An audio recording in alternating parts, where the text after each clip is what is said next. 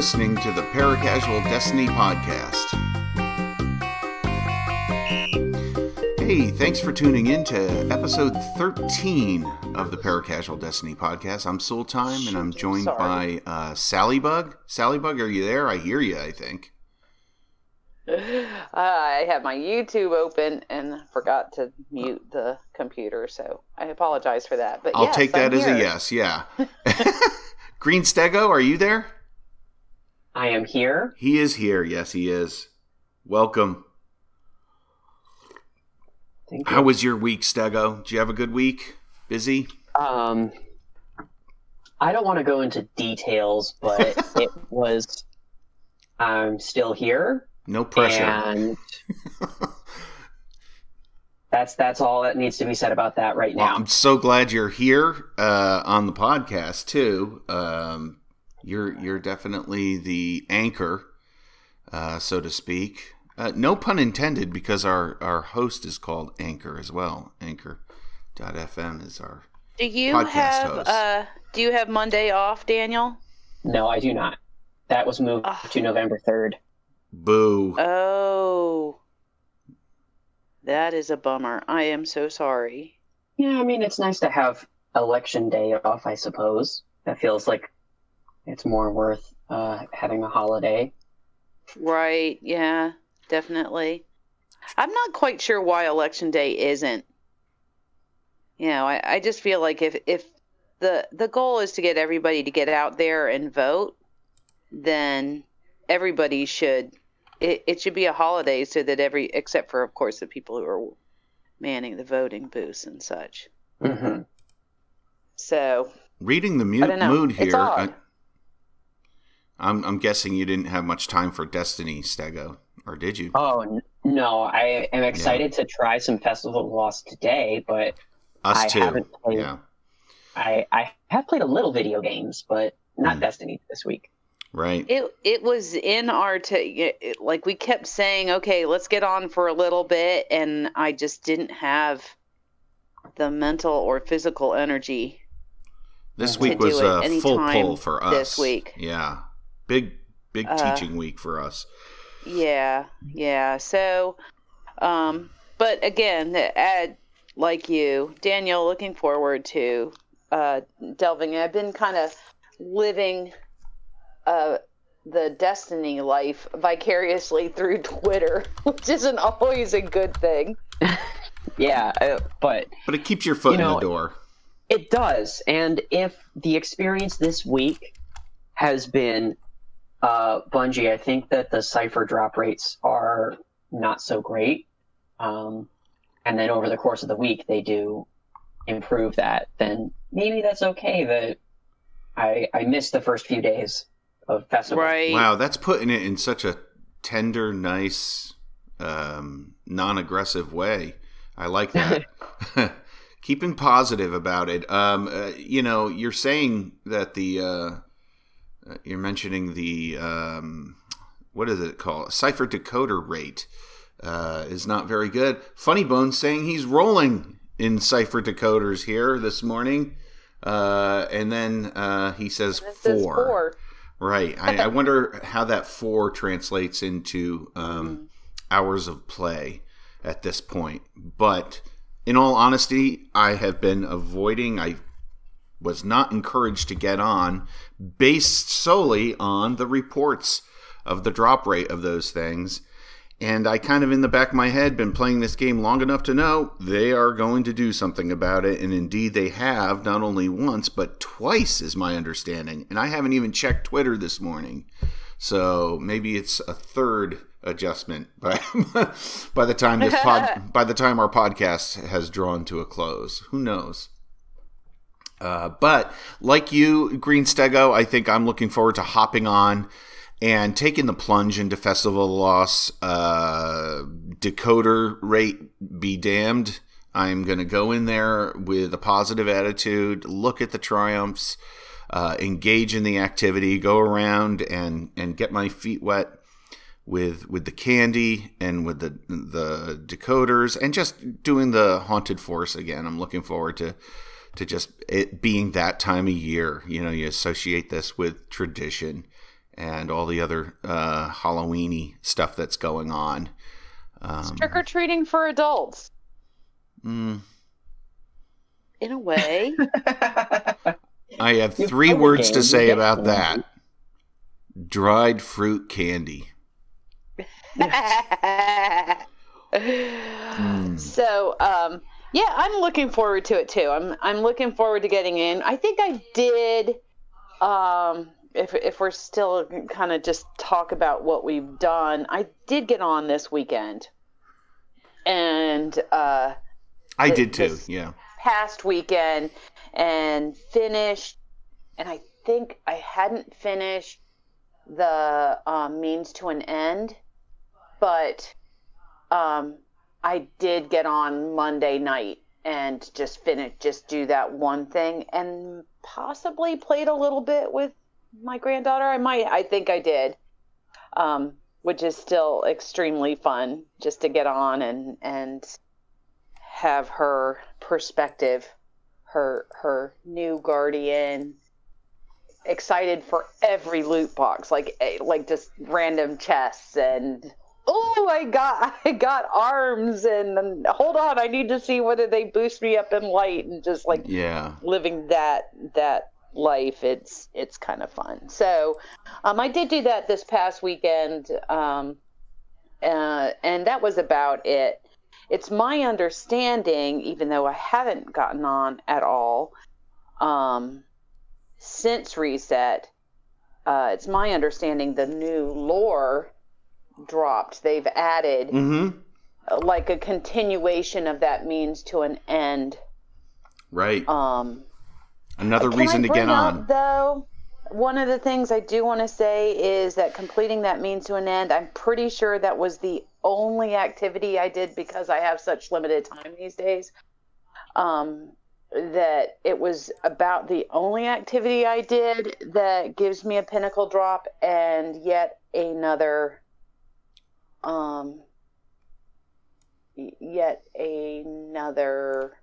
disappointment of not getting the class item.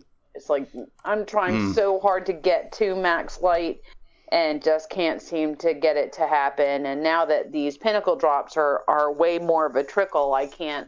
Over the summer, I was able to do 4 or 5 activities a week, and that's why I'm so close. But then once my work started and my time is a little bit limited, is way more limited, I usually only get to 1 or 2 pinnacle activities a week that allow me for a pinnacle drop, and I still can't seem to get that class item. Yeah. So yeah, and what sucks about that is you're not going to be able to get, by the end of the season, you're not going to be able to get other class items up to 1060 because of that. It's going to be too late. It's already too late. Yeah. Right. And you get so close to where the light's going to be going up anyway, like on November 10th. It'll be part of the light leveling. So it's almost like, is it really even worth What's it the at point? This point? Yeah. Right. Because I know I'm going to be having to go, redo that light grind. So it is what it is. It's the way Bungie has decided they are going to do that leveling thing, and RNG. We talked a little bit. RNG. We've talked a little bit about it in the past, and so I don't want to go into a whole lot about it, but definitely for a casual player who possibly has that as a goal, is to get up to top light. I do wish there was a little bit more of a smart RNG, like at maybe least just say maybe last 2 weeks of the season boost the probability of it, or that's a positive. And we're not there yet. We're not at the last 2 weeks. That's true. Or just say, I don't know. Or how I don't about have a response to or it? how I don't about, have an answer to it. It's how about doing away with RNG leveling? Just make leveling a product of the time you invest in the game instead of having it be random. Leveling. Yeah, I mean that would not be even but smart you don't want leveling. the grind to. But I'm trying to keep that balance, and I think Bungie and Destiny 2 as well, is trying to keep that balance of not having the hardcore players have everything and be the max life. They level up the first day anyway, though. They level up the first day, the first 6 hours. They're like ready for that raid to drop, you know? So it's really just affecting people who don't have a lot of time to get on. It makes it a pain point. That's my perspective on it, and yeah, there's probably some things they can do. We'll see. I'm really optimistic about Beyond Light. I mean, they're in addition to some of the TWAB and other things that they dropped, they're giving us trickles of information I really feel like there's a huge kind of revamping altogether of like a lot of these systems that are in the background. And this leveling is one of them. So I'm kind of feeling optimistic that... Cautiously optimistic? Cautiously optimistic, exactly.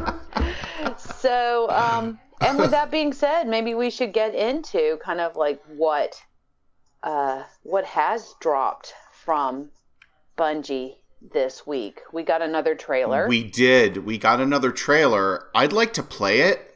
I mean, I don't know how much we want to get into this, the specifics of it, but I would like to play it for the folks at home. So let me see if I can defy my age and get to playing this. Wow, I've got so many things open here. I still haven't figured out this live streaming thing. TBH, if you're not a me. Here we go. I'm going to play it.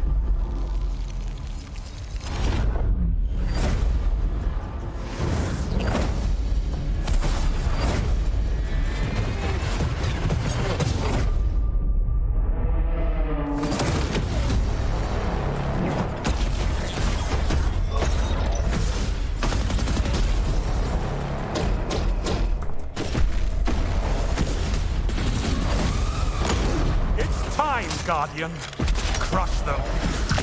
Triple down.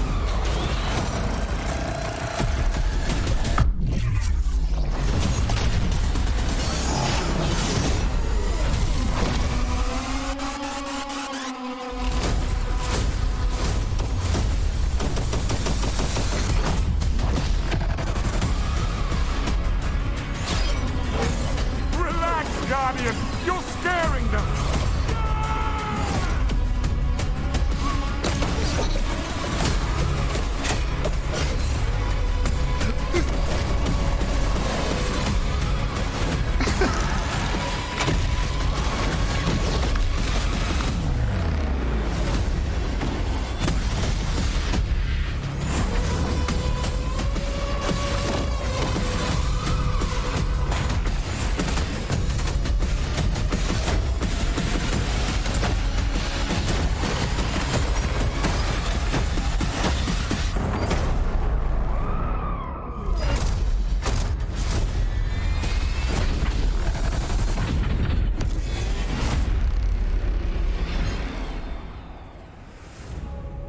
All right.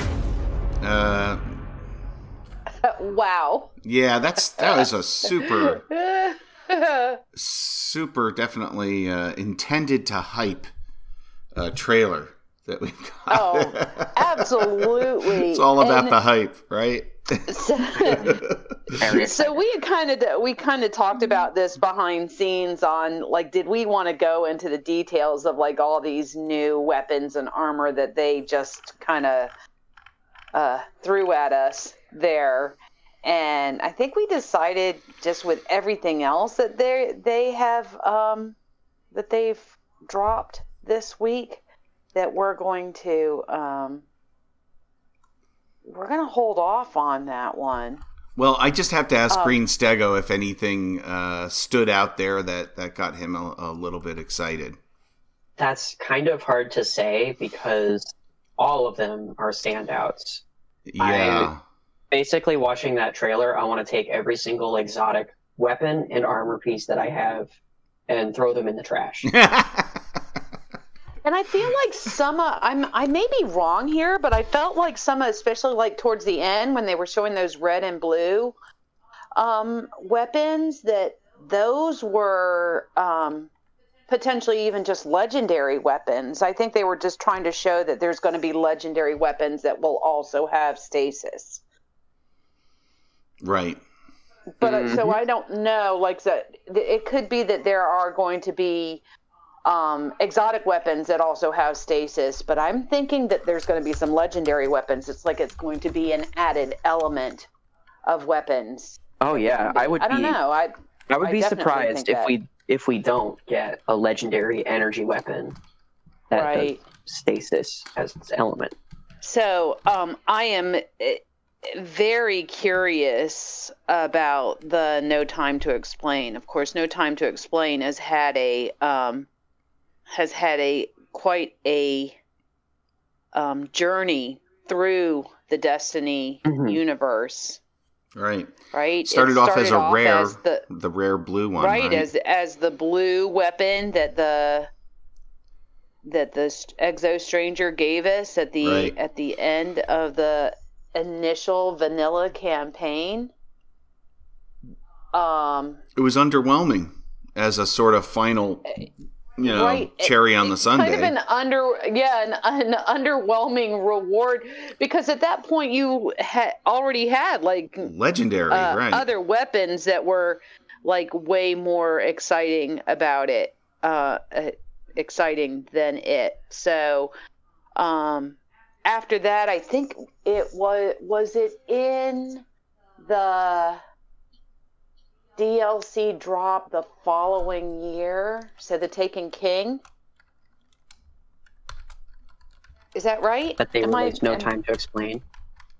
When No Time to Explain made a reappearance as an exotic. Was that Taken King? I forget. It's all one. I'm pretty sure it came out. I'm pretty sure that's when it came out, but I could be wrong. Right. Sounds about right. But this could be Punky Brewster all over again. It could be a Punky Brewster moment.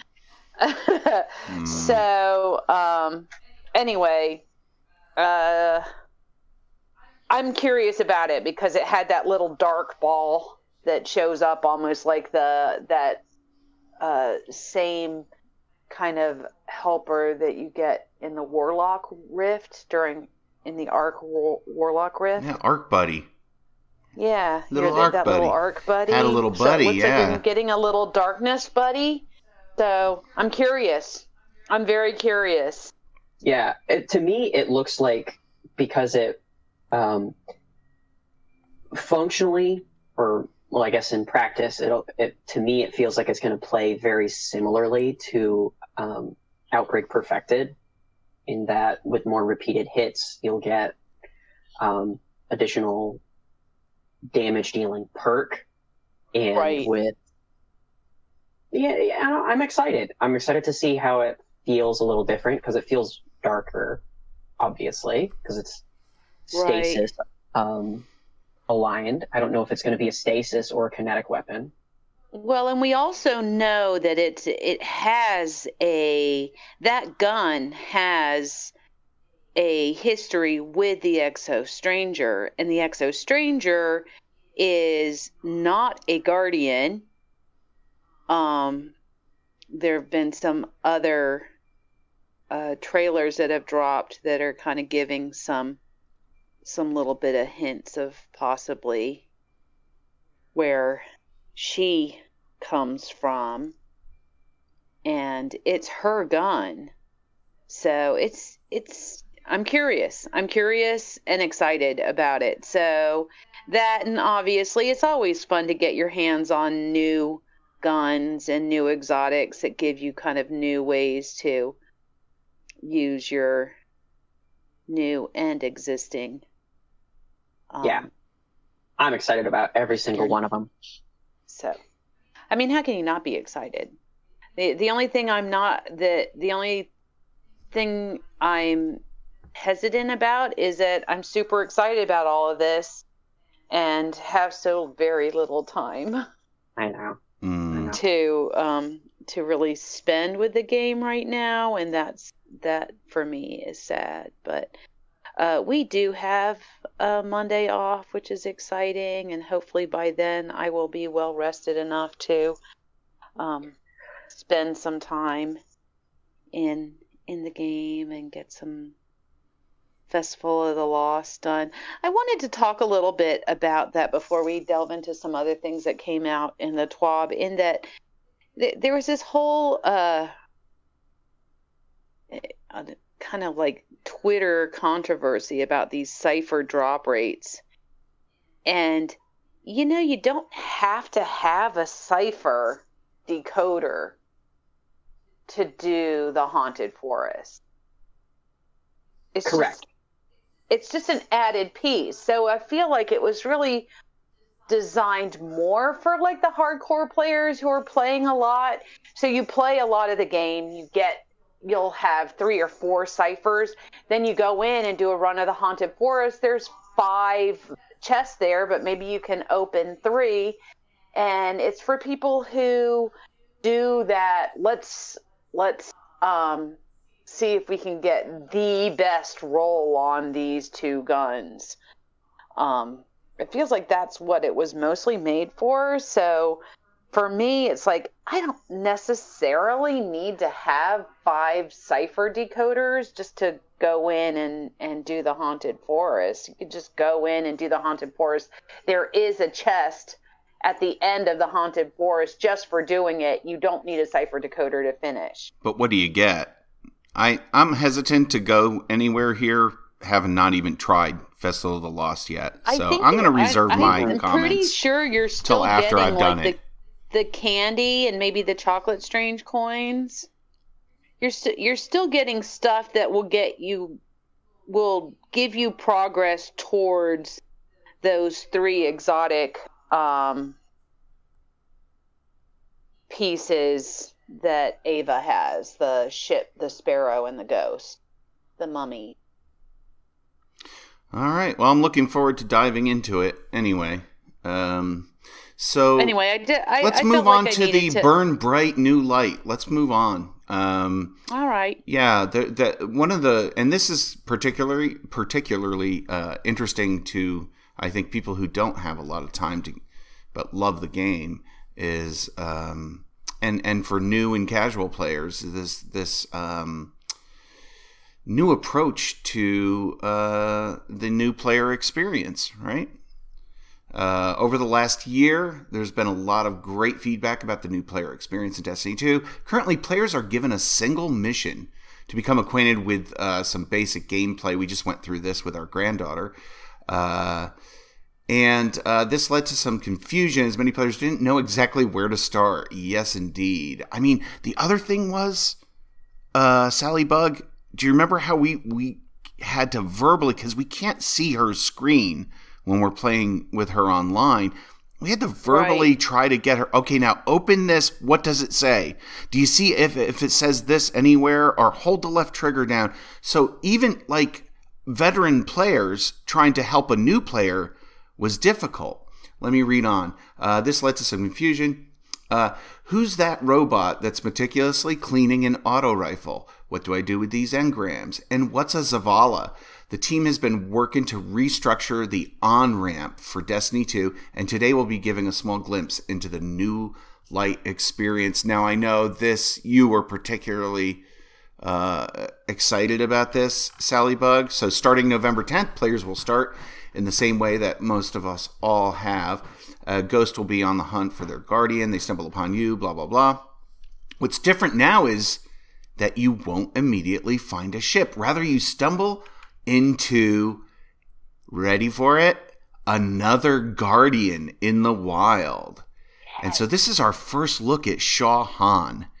And I have a feeling Shaw Han's going to be echoed throughout the schoolrooms of all the children who begin as New Light players. He's going to be very popular. And he's on a mission with his fire team to investigate what the Hive are up to in the Cosmodrome.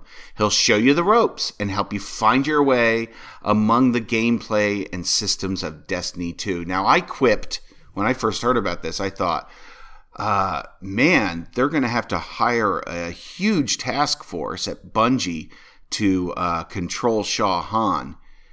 Each Bungie dev would be controlling, or playtester would be controlling them. But then Sally Bug pointed out it's probably going to be an NPC, right? Yeah, I think it's not going to be it's not going to be a live player on the other end. Yeah, how could you have someone who's just like they don't have that, all those new players. Plus, it says right in there that, or it says later on in the document that we as veterans can do these same missions with that same Guardian. Right, yeah. With the Cosmodrome coming out of the So DCV, this gave us the perfect opportunity to overhaul our new player experience. For veteran players out there, this will be a stroll through memory lane. While the Plaguelands are strictly quarantined per Vanguard orders, you'll still be able to explore much of what you remember from the first days as a Guardian. I wonder, I was thinking about this. Oh, you get the spin metal, go through the moth yards. Good times, good memories. It'll be fun. And I think it would be cool if even veteran Guardians were given a little carrot to do this, just so that they know what the perspective of their fellow new players, new Guardians, the Kinderguardians, are going to experience. Maybe give us a little emblem, a little new light emblem for running through the ropes with Shaw Han. What do you think?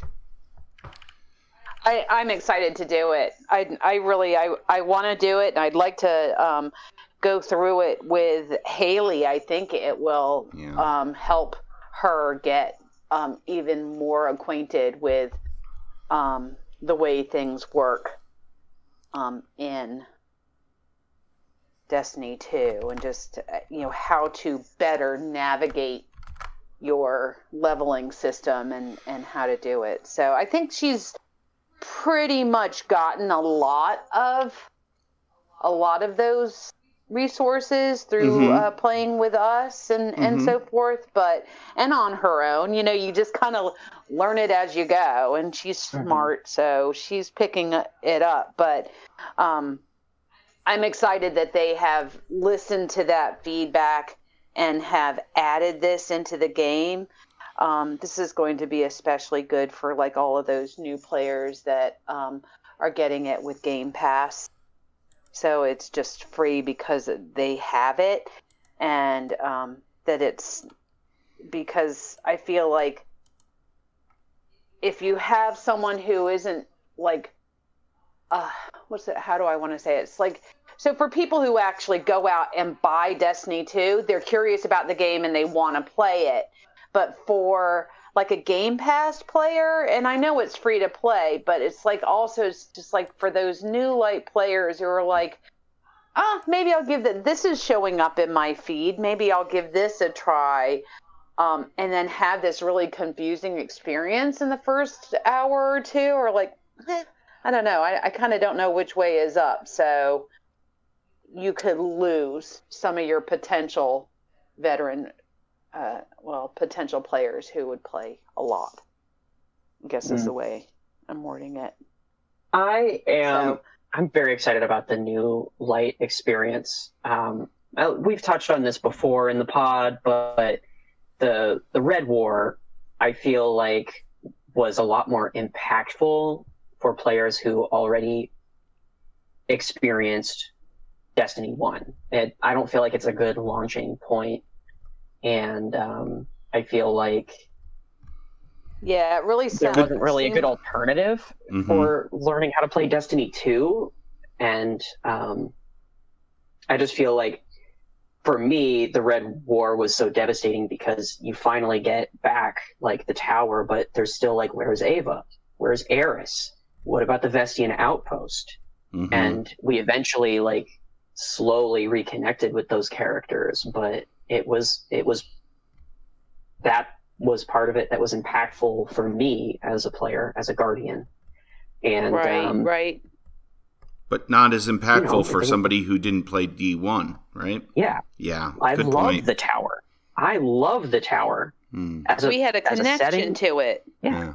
And it was taken from us, and those players never really got to fall in love with it before it was destroyed. Right. Yeah.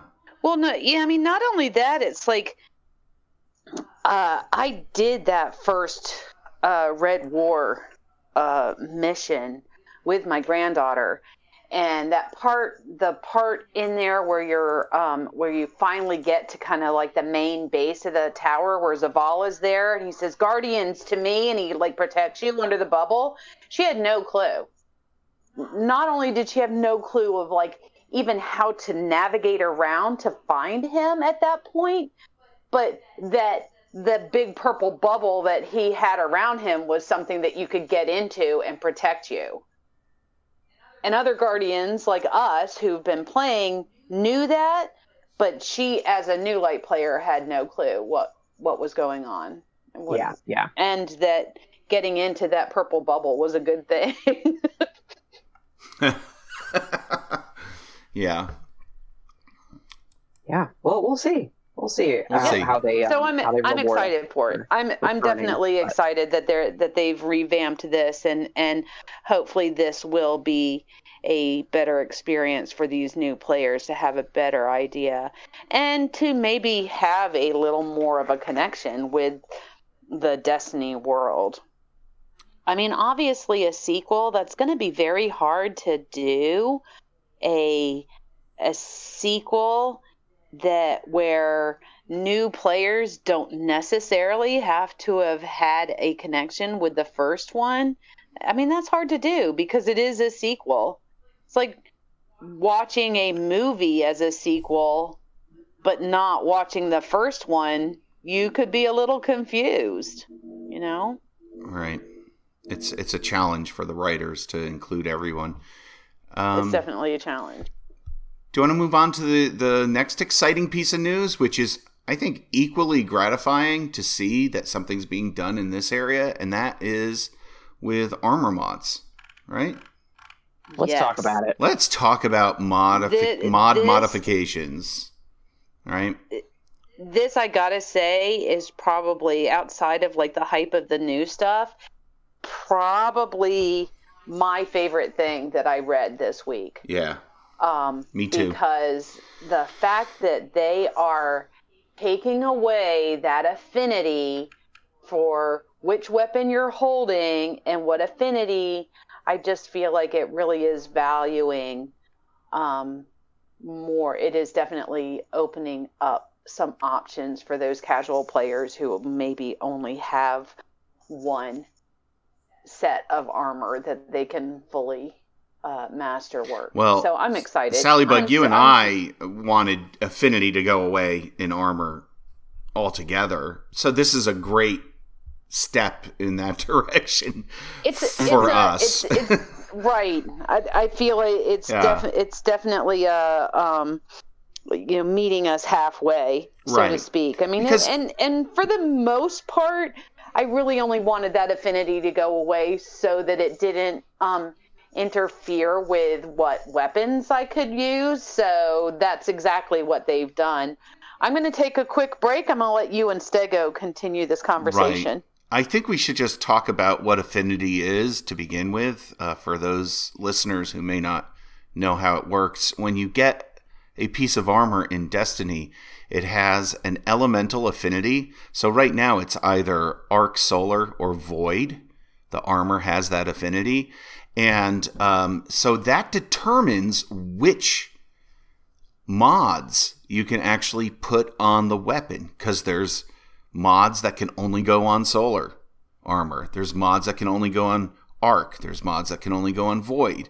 And so if you're somebody who likes to explore and experiment with a bunch of different types of gameplay, you sort of are locked. You're at the mercy of having to have a piece of armor for each affinity if you want to experiment and try out all those things. What's happened is a lot of players have just gone with whatever's meta. So they've just got basically Void, is my understanding that Void armor has, the grenade launchers and other meta stuff in it. So that's what people mostly go with. And if it's not void, they just discard it. So that perpetuates the meta, which, as we know, that Bungie doesn't like that. So I think they saw that happening. And also, they noticed one of the other great things about this is when you remove the affinity, now you have 3 categories of mods.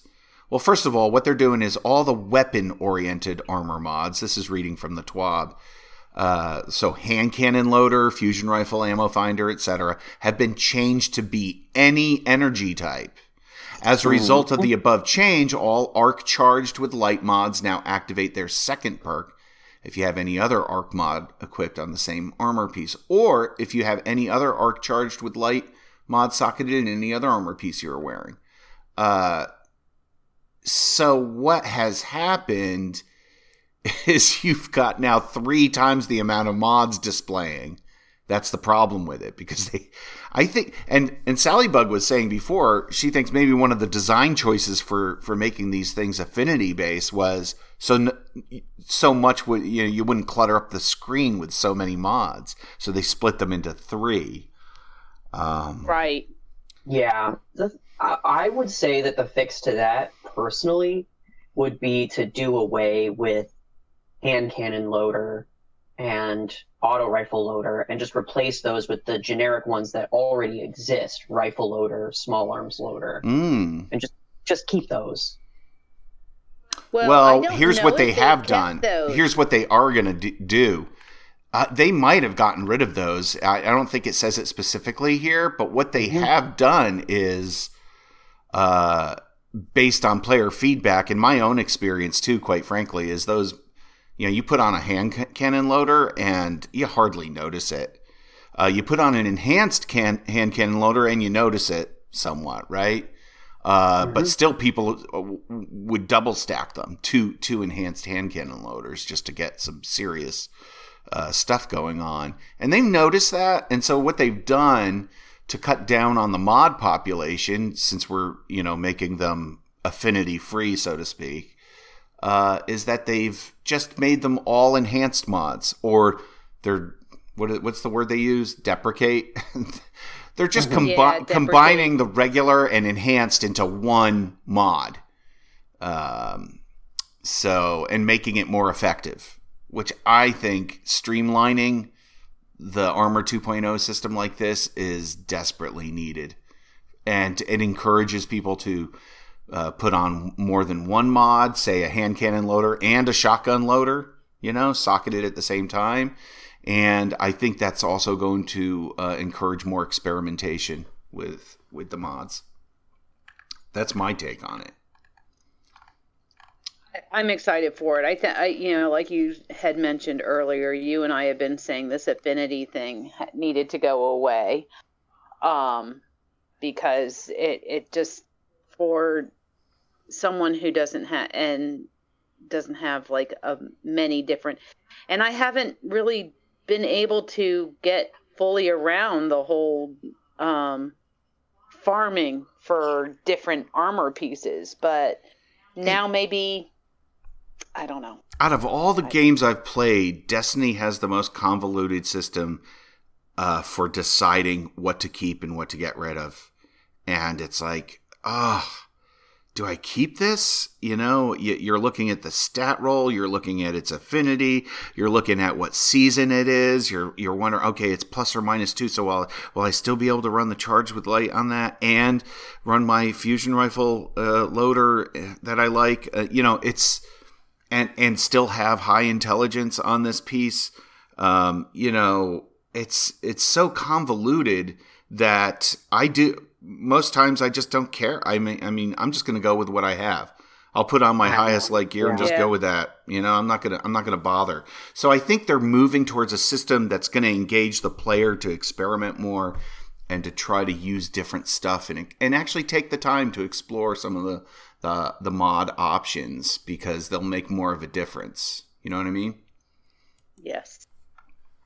Yeah. I think so. I think that too. And in addition to that, they're kind of rearranging mod sockets, which was a little harder to kind of decipher and what they were talking about. And maybe that part of that is because you and I, just like you just said, it's like, half the time you kind of just don't even care what you've got. So, but it seems like they're getting rid of seasonal mods altogether. Well, that's the next part here. Raid mods they talk about. Starting in Season 12, The Last Wish, Guardian of Salvation, and the upcoming Beyond Light raid armors will now drop with a 5th dedicated armor mod socket that is exclusively for the mods related to the raid. I think this is a good thing. So Last Wish and Guardian of Salvation armor acquired prior to Season 12 will not have this. So in a way, it's a little bit sunsetty there, isn't it? But we'll still be able to use the mods related to that raid in the new Legacy armor mod socket. Okay. Oh, and this is interesting too. Anti-Taken mods, Anti-Hive mods, Anti-Fallen raid mods are all being... the Anti-Taken mods for The Last Wish will only function in the Last Wish raid. And the other two mods, the Anti-Hive and Anti-Fallen mods for the Leviathan and Scourge, respectively, are being done away with, deprecated. Deprecated. Wow, they are deprecating. They're not to be confused with defecating. It makes sense the way they worded it is just that it seemed like some of those mods really seem to be in other gameplay, kind of a have and have not sort of thing. It's like it became like almost like the new Gjallarhorn. It's like if you want to do this, get your Anti-Taken bear. You need that Anti-Taken mod.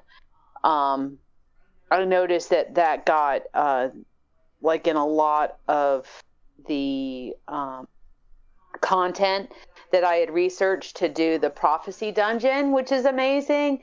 They say, okay, get out your Anti-Taken mod. And it's like, I don't think I have that mod. And it just made it that much difficult. But I think they wanted it to be that much harder, right? They didn't want you to be using... I think those mods were specifically designed to be used in the raids in which they dropped. Right. But they didn't have at the time, of course, hindsight's 2020, but they didn't have the foresight that those would be used in other parts of the game where you would be fighting those same enemy types. Mm-hmm. Mm-hmm. So I'm in agreement. I agree that this was a good thing. Yeah. And honestly, that 5th mod socket, what they say here, it makes it a more valuable reward, but also should compensate for the restriction on the usage of these raid mods with the ability to use that armor to craft your build both in and out of the raid, so it does double duty. That is very important especially if they're not going to get more generous, if they're not going to be more generous with masterwork materials. Yeah. It absolutely is, because now it's like you don't have to use a particular mod socket to do the raid armor to do the raid mods at the expense of possibly some others.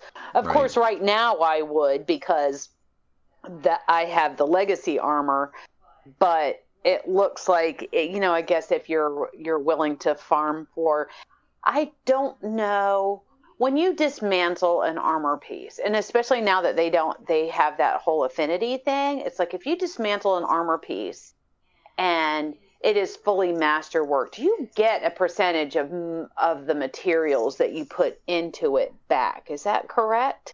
Yes. So, hopefully, but certainly, if you not enough to nearly master. Like, I don't think you could just masterwork something else with what they give you. I think it's like 7 enhancement cores. But if you have some, it's not that great. Yeah. Yeah. It's not that great. You're going to have to grind some more.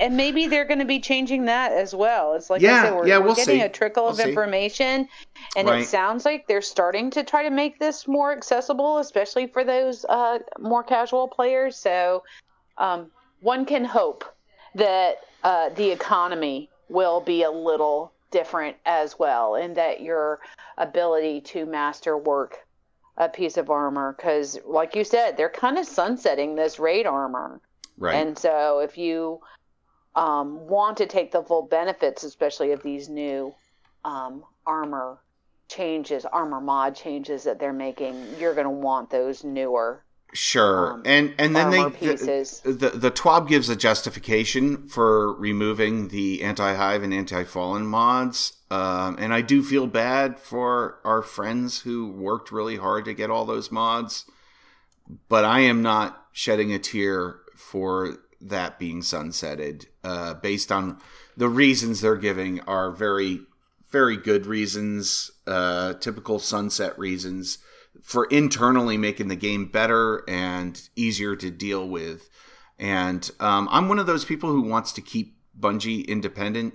I know there's a contingency of voices in the community who want them to team up with another huge mega developer, namely Microsoft, probably for nostalgic reasons as well. That's talk about amnesia. They just got independent of Activision not that long ago, and I feel like it was a huge step in the right direction. For the franchise, honestly, and for Bungie as a company in the long term. I'm not hearing that as much as you. It just might have to do with who I'm following or who Twitter You're not following the right people. Or who Twitter is deciding I need to. It's like, ooh, pay attention to this. Yeah, they're telling you who to vote for. Right. So I'm not seeing that as much. But I mean, I'm sure those voices are out there, but at least the people I follow and their tweets that show up in my feed when I look at it every now and again, it's not coming up as being like a big thing that I think there was some hype, and because there was a rumor going around that they were going to merge with Microsoft, just due to some other stuff that was going on, and I think it was mostly related to the fact that they teamed up to do Game Pass, that Destiny was going to be on Game Pass. But so the combat mods, then they talk about what's going on with how you will be able to use season-specific mods in Armor going forward. All Armor 2.0 armor acquired during seasons 8 through 11 have had their seasonal mod sockets replaced with a single unified legacy mod socket that can socket all Charged with Light mods, all Warmind Cell mods, all Nightmare Hunt mods, Amen. And the Last Wish mods and the Garden of Salvation. Man, oh my gosh. There's just not enough vault space otherwise, right? That's another issue. But no, you and don't this have is good. Those mods aren't in your vault. They are if you have to collect armor to cover all the bases. Oh, yeah, I guess that's true. And now you no longer have to. That's so good. This is such a great little thing. This little paragraph right here, I love it. I really do love it. You know? It's the right direction for armor and mods, I think. Right. You and I we mentioned that just briefly before. It just seems like they're getting rid of seasonal mods altogether. Mm-hmm. So, yeah, absolutely. I think that's a great idea. That it's just what are they calling it? A combat mod socket instead? Yeah. Yeah, an all-encompassing combat mod socket. I made that part up, but that's basically what's going on. We're kind of coming up on the witching hour here, and it might be time for a little bit of a coffee break, right? Are we ready for a coffee break here? I think we are. And then we'll go into our special segments, our lore segment and our Sounds of Destiny segment coming up. So this coffee break is brought to you by the Paracasual Destiny podcast. We encourage everybody to choose wisely when choosing your beans. Do we need a refill, or are we out of coffee, Sally Bug? There might be a tiny bit there if you want to go. And if it's a drop, it's worth it. Yeah, I still have like half a cup here, so I'm good. Why don't you take it? Is everybody awake in chat? Wow, there's been some chat here going on in the background that I haven't been paying attention to. Level old exotics with modern light level. Oh, yeah. I wish the collections... Fractious Heart says, I wish the collections was better utilized. Maybe have a special key from Xur each week that lets you pull one old item. Ooh, that's a great idea. That would repurpose Xur in an exciting way, I think. Right. I mean, what's the point of having something in collections if it's locked out, right? Yeah. It's just like, so why do you have it? Just because if you happen to be a collector and want to collect everything in the game? It seems kind of silly. Especially with how deep the pockets of this game are. Right. It's basically impossible to collect everything. Right. But I think the whole point of collections came about when everything had static rolls to it, right? Well, it released at the end. That was part of that system when things were static.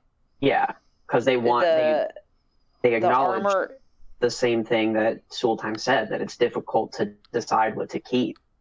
And so they brought about the collections, but at the same time, they brought random rolls. So it said, you can get any of your old stuff. We're not telling you what to use, but you can get any of the old stuff from the collections, but also you're not going to want any of them because we got random rolls coming.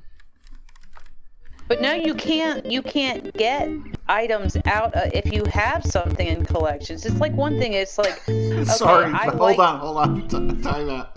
I got a cat problem here. She's like playing the coffee break music. Sorry about that. Go ahead, Sally Bug. Sorry. So if you have a weapon and you really liked the roll of it, you should be able to archive it, like not necessarily just keep it in your vault, but archive it and then go and get it back out of collections, just as the roll that it is. I agree. Right?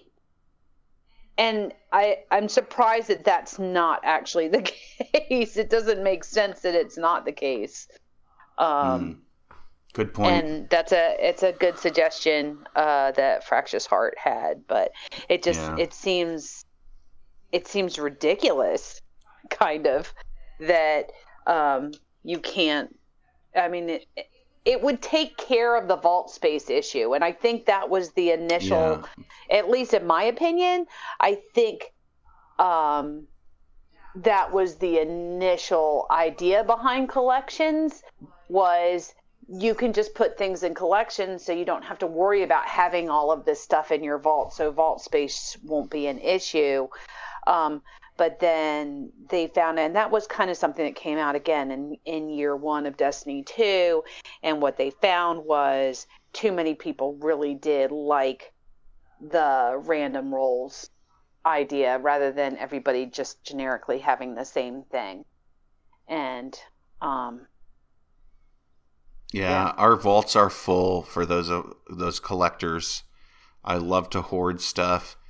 And I would stop doing that if it weren't for the odd time where I get out that rare Void sidearm that's 750 that I haven't used in a while. And it's fun. It's fun to go digging through the trash and pull something out that you haven't used in a while.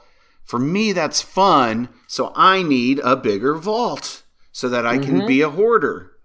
And you also never know when a sandbox change is going to happen. That's the other thing, 600 RPM auto rifles were nothing. Yeah. Before the most noteworthy, the biggest recent sandbox change. Before that, it was all SMGs. There was no reason to use an auto rifle over an SMG. Right. Now the case is flipped.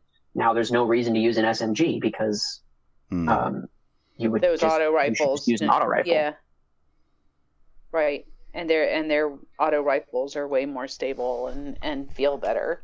Mm-hmm. So yeah, it's like, you know, with the sandbox changes, and I like the sandbox changes because it has you kind of utilize different underused weapons from your vault.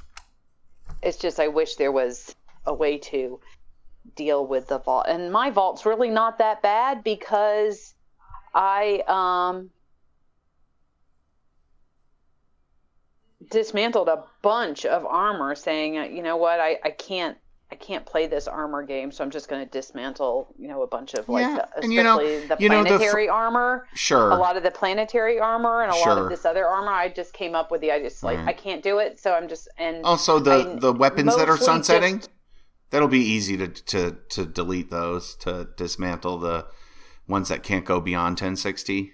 That it'll be and psychologically I think that's the justifiable idea behind that too. Sure. I think people will see.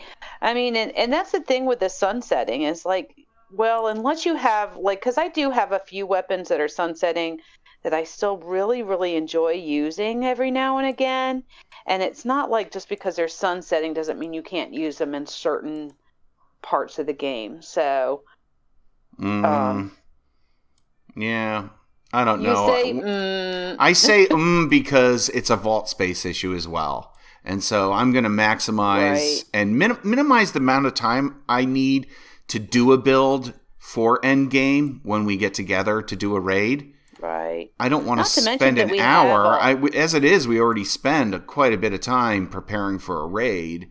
I like to streamline that process, and that means having less in the vault.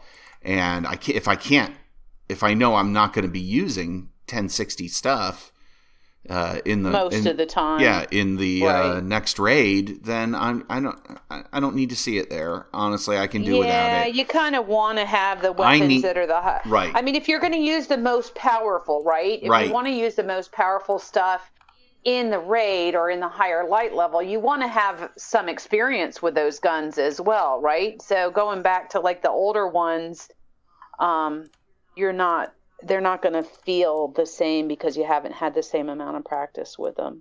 Yeah, I get it. And I'm one of those players who needs a psychological out to stop hoarding and get rid of stuff. I need a sort of a justification just psychologically, so I feel good about it, you know, because I am a hoarder, I am a collector, and I need a good reason to get rid of stuff. I do like the Fractious Heart idea, though, that every now and again it would be nice to be able to pull something out of collections that you possibly dismantled and then regret. So, right. It's like a regret cipher. So, Sally Bug, are you ready to move on to the our Touch of Grimoire segment here? I absolutely am ready. All right. Let's do it. Let's do it. So we're going to start off with something that Bungie dropped. Another thing Bungie dropped this week was some lore. And Stego, you're going to read that for us, right? Zavala. A Touch of Grimoire. They're not coming. Those words have finality when said aloud. An indirect farewell. Zavala can't quite see Ikora's expression in the muted reflection from his office window, but he can hear the disappointment in her voice. Beyond the glass, the city seems agnostic to the tempest of emotions. Ships soar through the night sky, lights glitter against the dark. The traveler looms silently. I know, is Zavala's belated reply. He watches as Ikora's reflection reaches toward him, but he's still surprised when he feels the weight of her hand against his shoulder. Commend them for their bravery, he says, confiding in her. But I'd prefer they be here to berate them for their foolishness. Ikora wordlessly squeezes Zavala's shoulder in response before standing beside him at the window. I remember when you and I felt invincible, when our ghosts felt invincible, when we could lay the foundation for the future with our bare hands. But now it's different. The list of names to memorialize gets longer by the day, she says, watching debris slowly orbit the traveler. We've said goodbye to too many friends over the years. And who is left to join us now? Rasputin? To think that I welcomed him in, Zavala says, turning his back to the window and the traveler. Only to find out he betrayed the Iron Lords all those years ago. He looks across the data pads on his desk, jaw clenching. Are we that desperate that we're willing to accept mass murderers? He settles into his chair with a heavy sigh, lifting a hand to his forehead, eyes shut. Zavala, Ikora's voice is stern but tempered with concern as she follows him to his desk, her fingers curled against her palms. Stronger together, remember? We aren't abandoning anyone now. The slight quaver in her voice belies her confidence. Most people wouldn't notice, but Zavala has known her for over a century. When their eyes meet, she sees an unvoiced burden on his face that would appear to anyone else as a merely stoic and unflinching expression. She sits on the corner of his desk, hands folded in her lap. You know, they'd all be lost without you, she affirms. He doesn't answer, but she can tell he agrees. I would be lost without you. When Zavala starts to counter her argument, she continues over him, unrelenting. Out there, thousands of people look to us as a sign of hope. We need that. Everyone does. It feels like I'm lying to them, to everyone, Zavala interrupts. The darkness is here. We're facing the end of all things, and He closes his eyes. I feel helpless. Ikora shakes her head and gives Zavala's shoulder another squeeze. Maybe we are. It seems a poor thing to say at first, but she continues. Even so, helpless doesn't mean hopeless. We forget that sometimes, and instead of embracing our faith in moments like this, we often turn against it out of fear and doubt. When I found my faith diminished, I exiled myself to Io. I questioned everything, including the Traveler. She levels a knowing look at Zavala, who also recalls how that chapter of their lives ended. What has the Traveler ever done for us? Zavala exclaims, his words strained through gritted teeth as he slaps his palm against his desk. Ikora gently lifts her hand from his shoulder and searches her friend's old face. She understands the pain behind his words and recognizes the wave of anger in his eyes as it recedes. She rises from the corner of his desk, walking back to the window. I'm sorry, Zavala mumbles after the fact. It's all right, Ikora replies, gazing up at the Traveler hanging weightlessly over the city, illuminated by its light. If nothing else, the Traveler did one thing right by us. It takes a moment for Zavala to respond to her candor. And what was that? He asks, rising from his chair. Ikora watches Zavala's reflection in the glass, little more than a dim silhouette with glowing eyes. She smiles softly, and he can see a moment of peace and relief in her expression. A moment of faith. A moment of truth. It brought us together. Wow, that was powerful. Super powerful. Yeah. Some good writing from the team there. Yeah. So it started off as they're not coming. So we're thinking we're going to talk that, I thought with the initial, that initial title that we were going to go delve more into the ones who aren't coming, but this really became more about Zavala and Zavala's relationship with Ikora. So, which we were wondering, is there maybe a little romance, or open the door a crack for a little romance there? We don't know. We'll have to wait until Valentine's Day.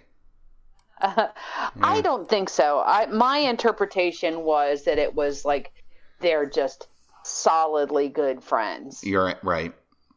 That they've been through too much together as vanguards, as protectors of Guardians and the city, and that through doing that for over a century, that it's just they have bonded from that, but not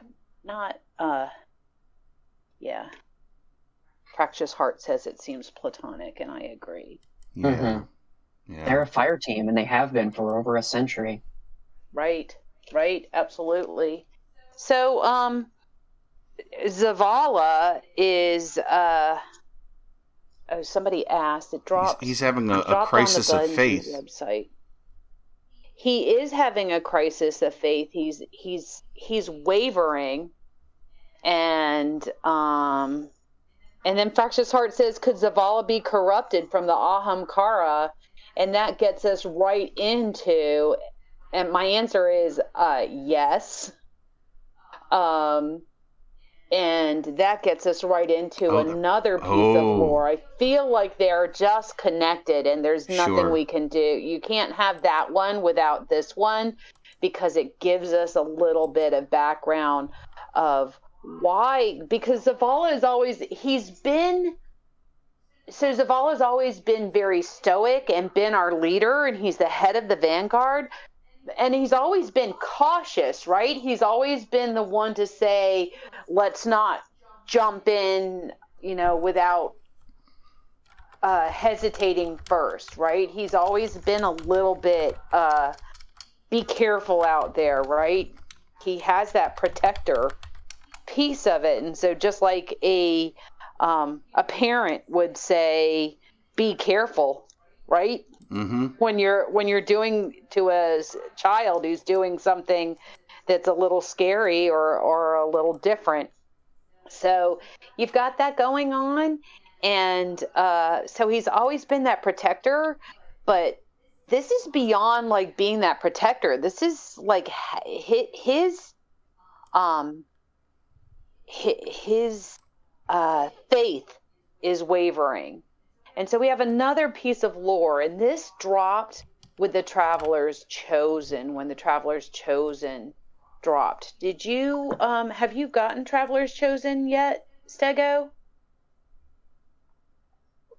No, not yet. Okay. So, it's not really, this isn't really a spoiler if you haven't gotten it, but this piece of lore is, particularly, important in the story. So would you mind reading that one as well? The lore that dropped when the Travelers Chosen came out. Travelers Chosen. All we have left now is our faith. I push into my ossific den, and he is there.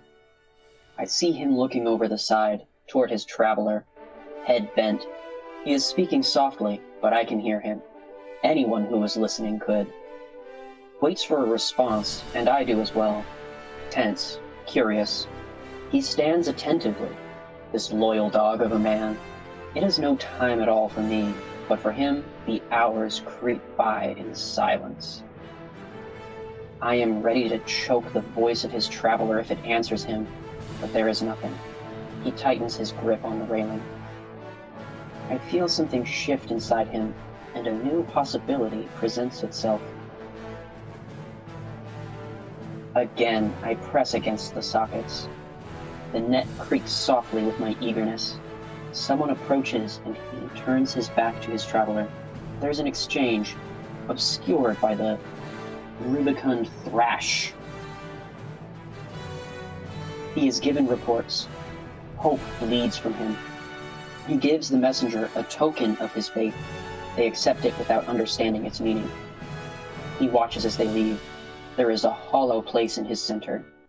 It is beautiful. Wow. I return warily. I do not see him, but I hear him.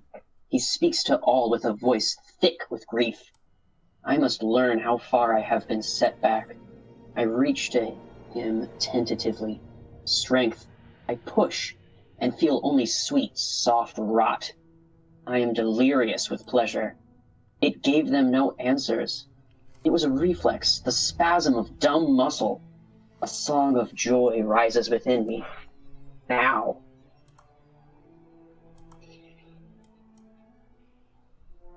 And that's the end. Wow. Yeah. So, what's going to happen? Who's speaking here? Oh, I think that's Savathun. So it's either Savathun or obviously one of her minions, but I think it's Savathun. Or so we need to talk a little bit about like how is Savathun watching Zavala, and it looks like she's using the Ahamkara skull that is hanging over Shaxx and his little area. So next time you're in the tower, go over to Shaxx's area and you'll see that Ahamkara skull. And there's a whole nother piece of lore, by the way, that I think I didn't want to make this too lore heavy. There's such a huge rabbit hole that you could go down with this as soon as you start talking about Savathun at all.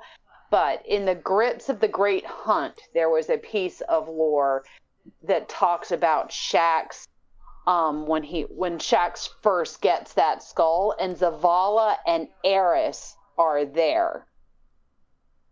And Shaxx has been known to sing one of Savathun's songs, and Eris also knows that song. So there's like some corruption that's going on, and there's a relationship between this Ahamkara skull and Savathun. And I don't quite have the full connection there, but we know it exists, right? Because that is how Savathun, or one of Savathun's minions, so to speak, is watching Zavala and corrupting him along the way.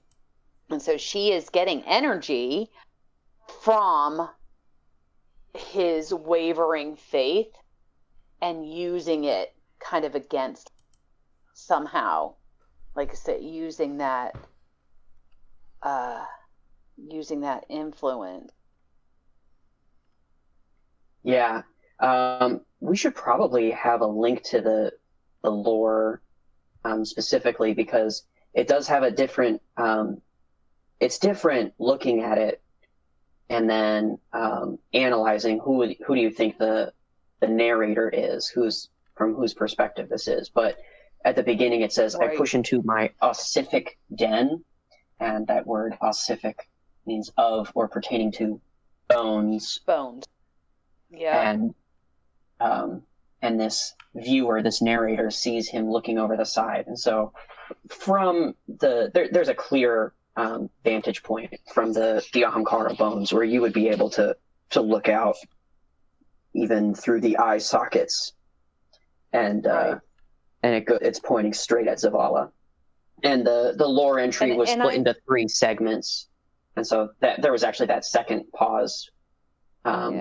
I think those 3 segments, and I got this just through my own reading of it, but also reading a Reddit post on here, and gosh, I wish I had, but it was just such a rabbit hole, so I wish I could link to that person. If I can find it, I will get that to Sewell Time so he can link to that Reddit post. Just let me know. But they were saying that potentially those 3 segments are past, present, and future. So that first segment was past, and then the second segment is what's going on now, currently, and that the last one is the future, like, so his future corruption. An interesting take on it. And the only other thing I wanted to bring up, because this was something that kind of came up in my mind, as I was kind of researching this lore and reading all the background lore here, is in Destiny 1 we had the Speaker, who was kind of like possibly talking to, like, giving the message of the Traveler to us as Guardians. And then it's kind of turned into like, well, okay, the Speaker is gone, and we kind of learned through the Red War campaign that the Speaker didn't necessarily didn't necessarily have a conversation with the Traveler. He just felt the Traveler's power and spoke for him. But I wanted to, like, you just keep seeing this over and over again of Guardians in higher roles of this seeking the Traveler giving them kind of some active interaction.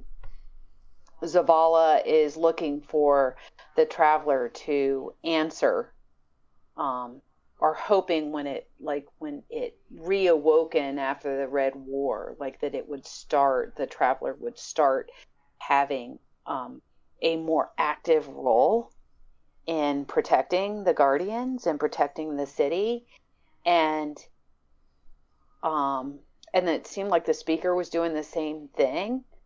But the Traveler's done nothing but have this passive, I feel like just had this passive role. It's like, here, I've given you the light, and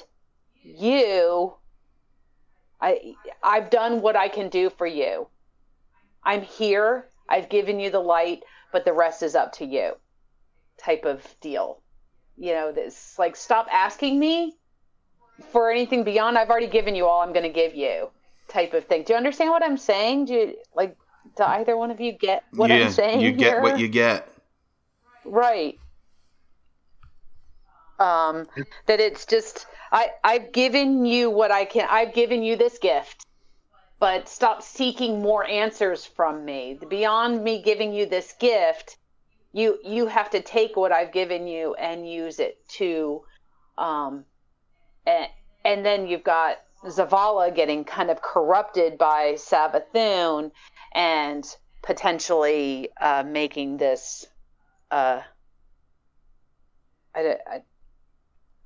don't know, their faith gets wavered because they're seeking this active role from the Traveler, but the Traveler has never in at least all the years that I've been playing and paying attention, had anything but beyond just a passive role of giving us the light and our powers that go along with it. That's my 2 cents. Yeah, Funny Bones in chat says it's the Travelers saying, this is all I can do. I believe humankind to be the ones who can bear it the most effectively to combat darkness. In other words, the Traveler has chosen humans and passed the torch to them. And now has been pretty passive.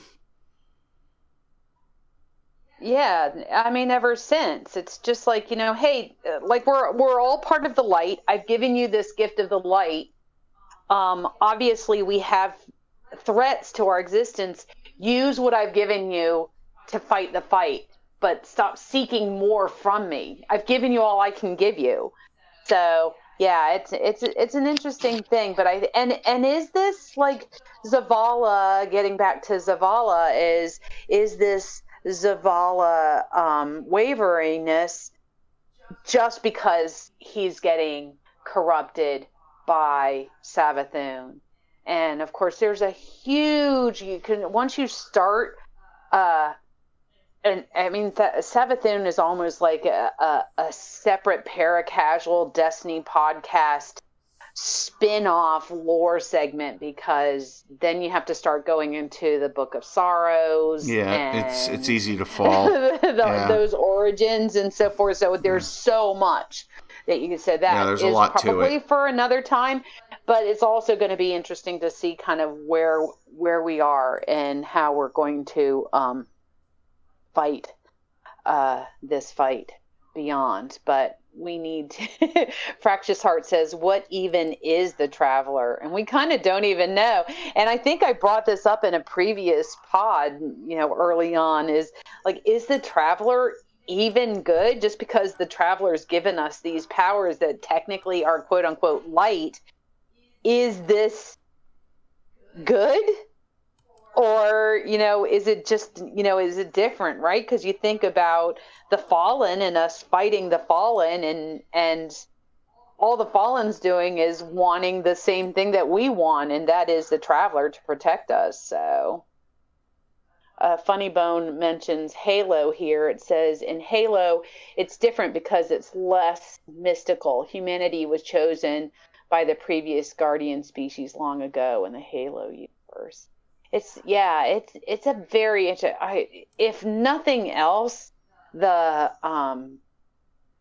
story behind this game is, I want to say, probably what keeps me in it most.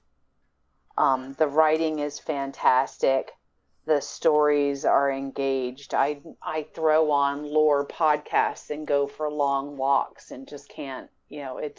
It's amazing stuff. So, yeah. And another part of the amazing part of the game is its music, and we have a whole nother segment here. Right? Yeah, we'll try to keep it short since we're kind of running over time. But this week's Sounds of Destiny, brought to you by the Paracasual Destiny Podcast. The Sounds of Destiny. Yeah, so this week I chose to introduce, because this is another deep topic that you could go on and on and on and on forever on, is the prequel to Destiny 1, the game. Yeah, 2 years prior to the release of Destiny 1, there was a prequel. It wasn't a video game prequel, it was a musical prequel. And the name of that project was called Music of the Spheres. And it was shortly after Bungie reached out to the famous Halo composer, Marty O'Donnell, to do a musical score for their concept of Destiny. And he came up with this concept of a musical prequel, where the music would come out before the video game, and introduced people to the themes beforehand. So this goes back to 2010, 4 years before the release of Destiny 1.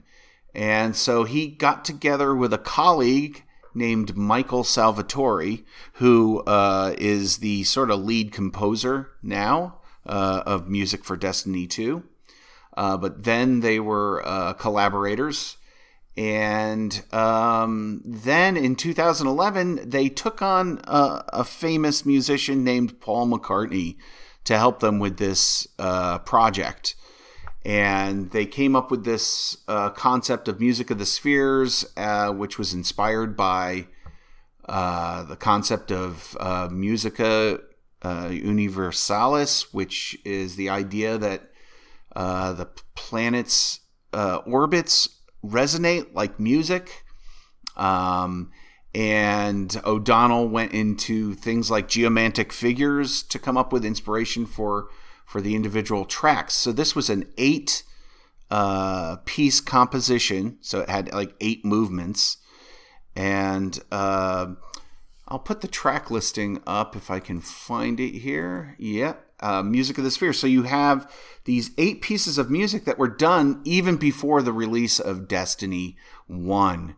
And there's a rich, sort of interesting history behind the release of this music and what happened with Marty O'Donnell and Bungie / Activision at the time.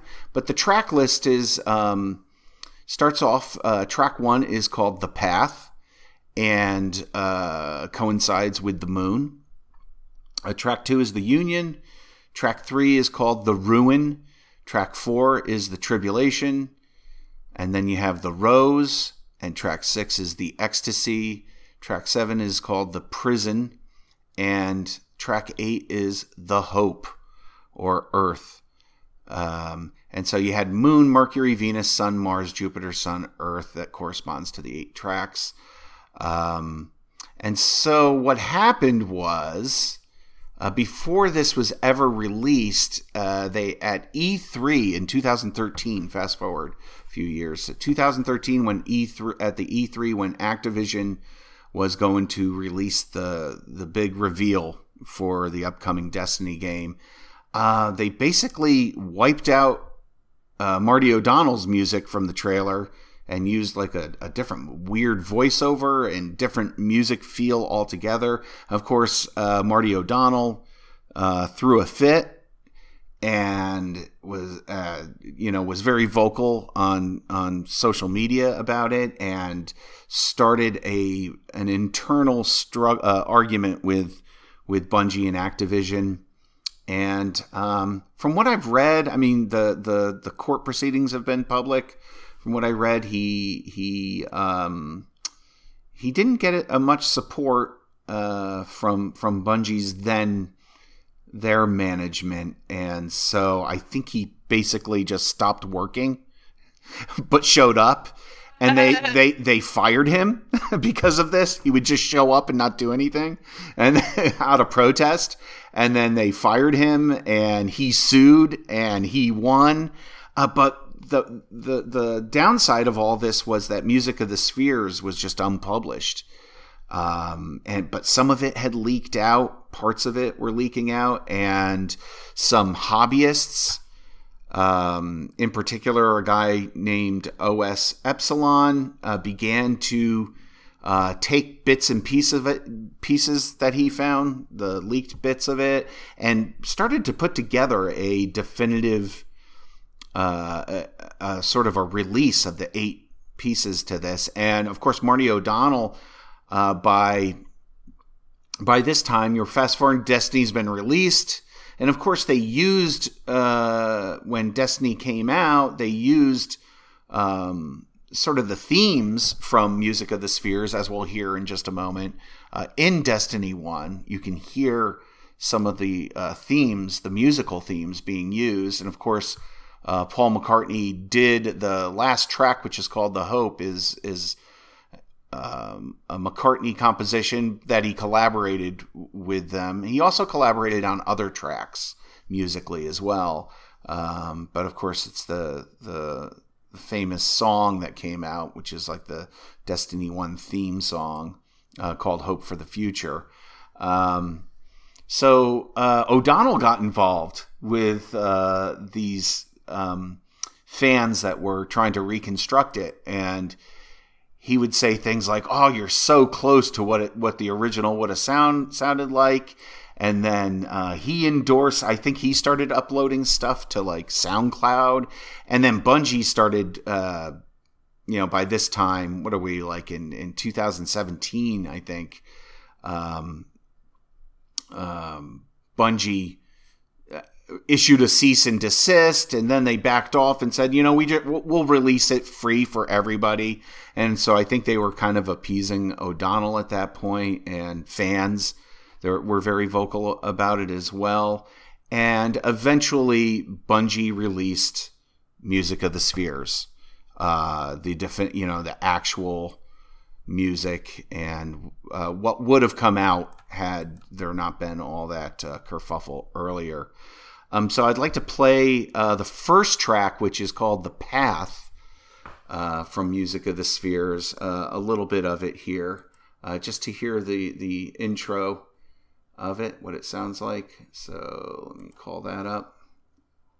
This is The Traveler. I'm sorry, it's called The Path, or it refers to the moon. See if you recognize any of the themes in it.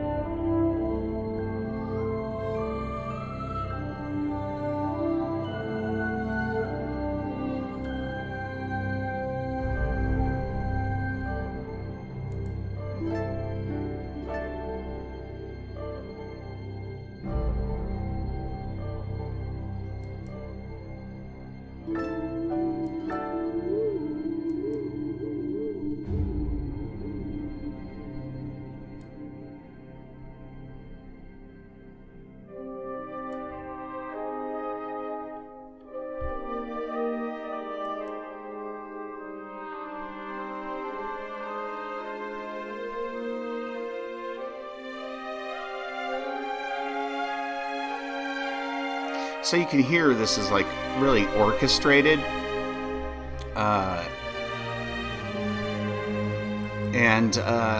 Actually the other 7 tracks are very similar in just it's all orchestrated, but really beautiful gems. And if you're a fan of Halo's music or the music of Destiny, this is where the Destiny themes all started. This is where the music for Destiny started, was in this. In fact, Marty O'Donnell has actually uploaded his piano ideas that preceded this, like the 2010, him sitting down at the piano, as a playlist on YouTube. He's very open and sharing. And the video portion is his commentary, which is really interesting. We'll link to it in the description of this podcast. Any musicians out there who are interested in the process of writing music for video games should definitely check that out, as he talks about what the process of coming up with ideas for the music, for video game music, in particular for Destiny. Now, what I'd like to do is, let's take that off. I'd like to play actual Destiny soundtrack. This is Destiny 1 vanilla soundtrack, and this is the opening theme to the original soundtrack called The Traveler. And see if you can recognize the musical horn line that we heard at the beginning of the path is right at the front here. Those 3 notes, right? Pretty amazing. And this will bring back memories to veteran players for sure. Listen to a little bit of this.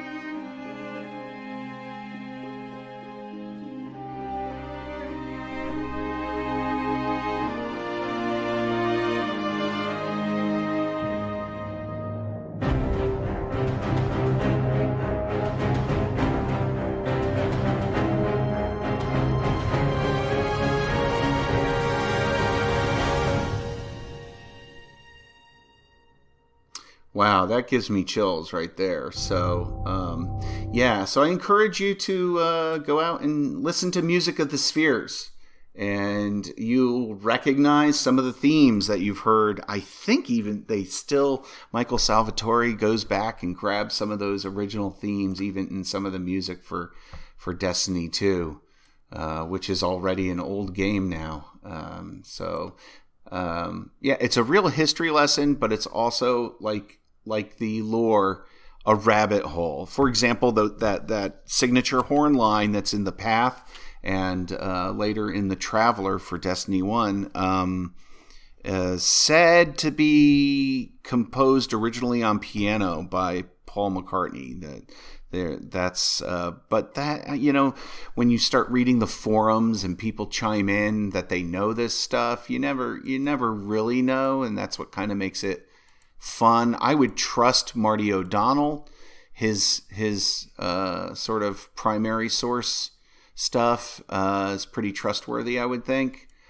But yeah, so that's Music of the Spheres, and I'll link to a playlist for it in the description.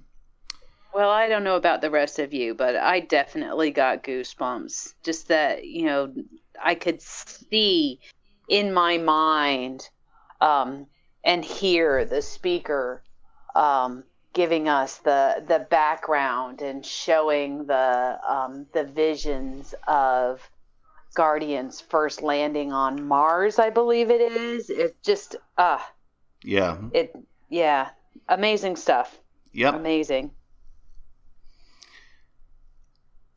And that about wraps it up, I think, for this week.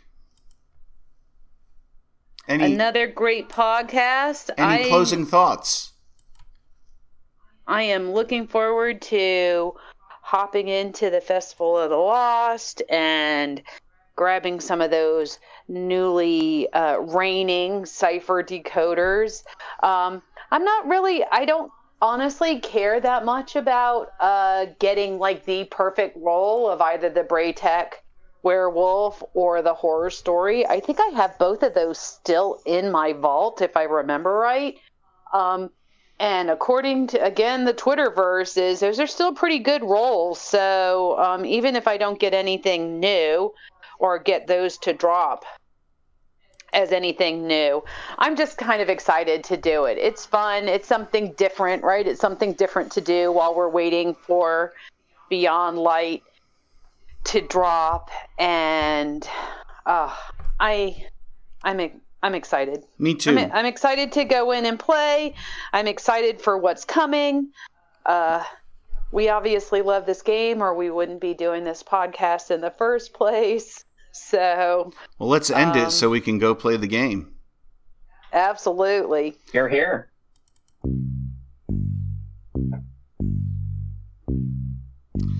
Well, at this time, we'd like to thank everyone for tuning in to episode 13 of the Paracasual Destiny podcast.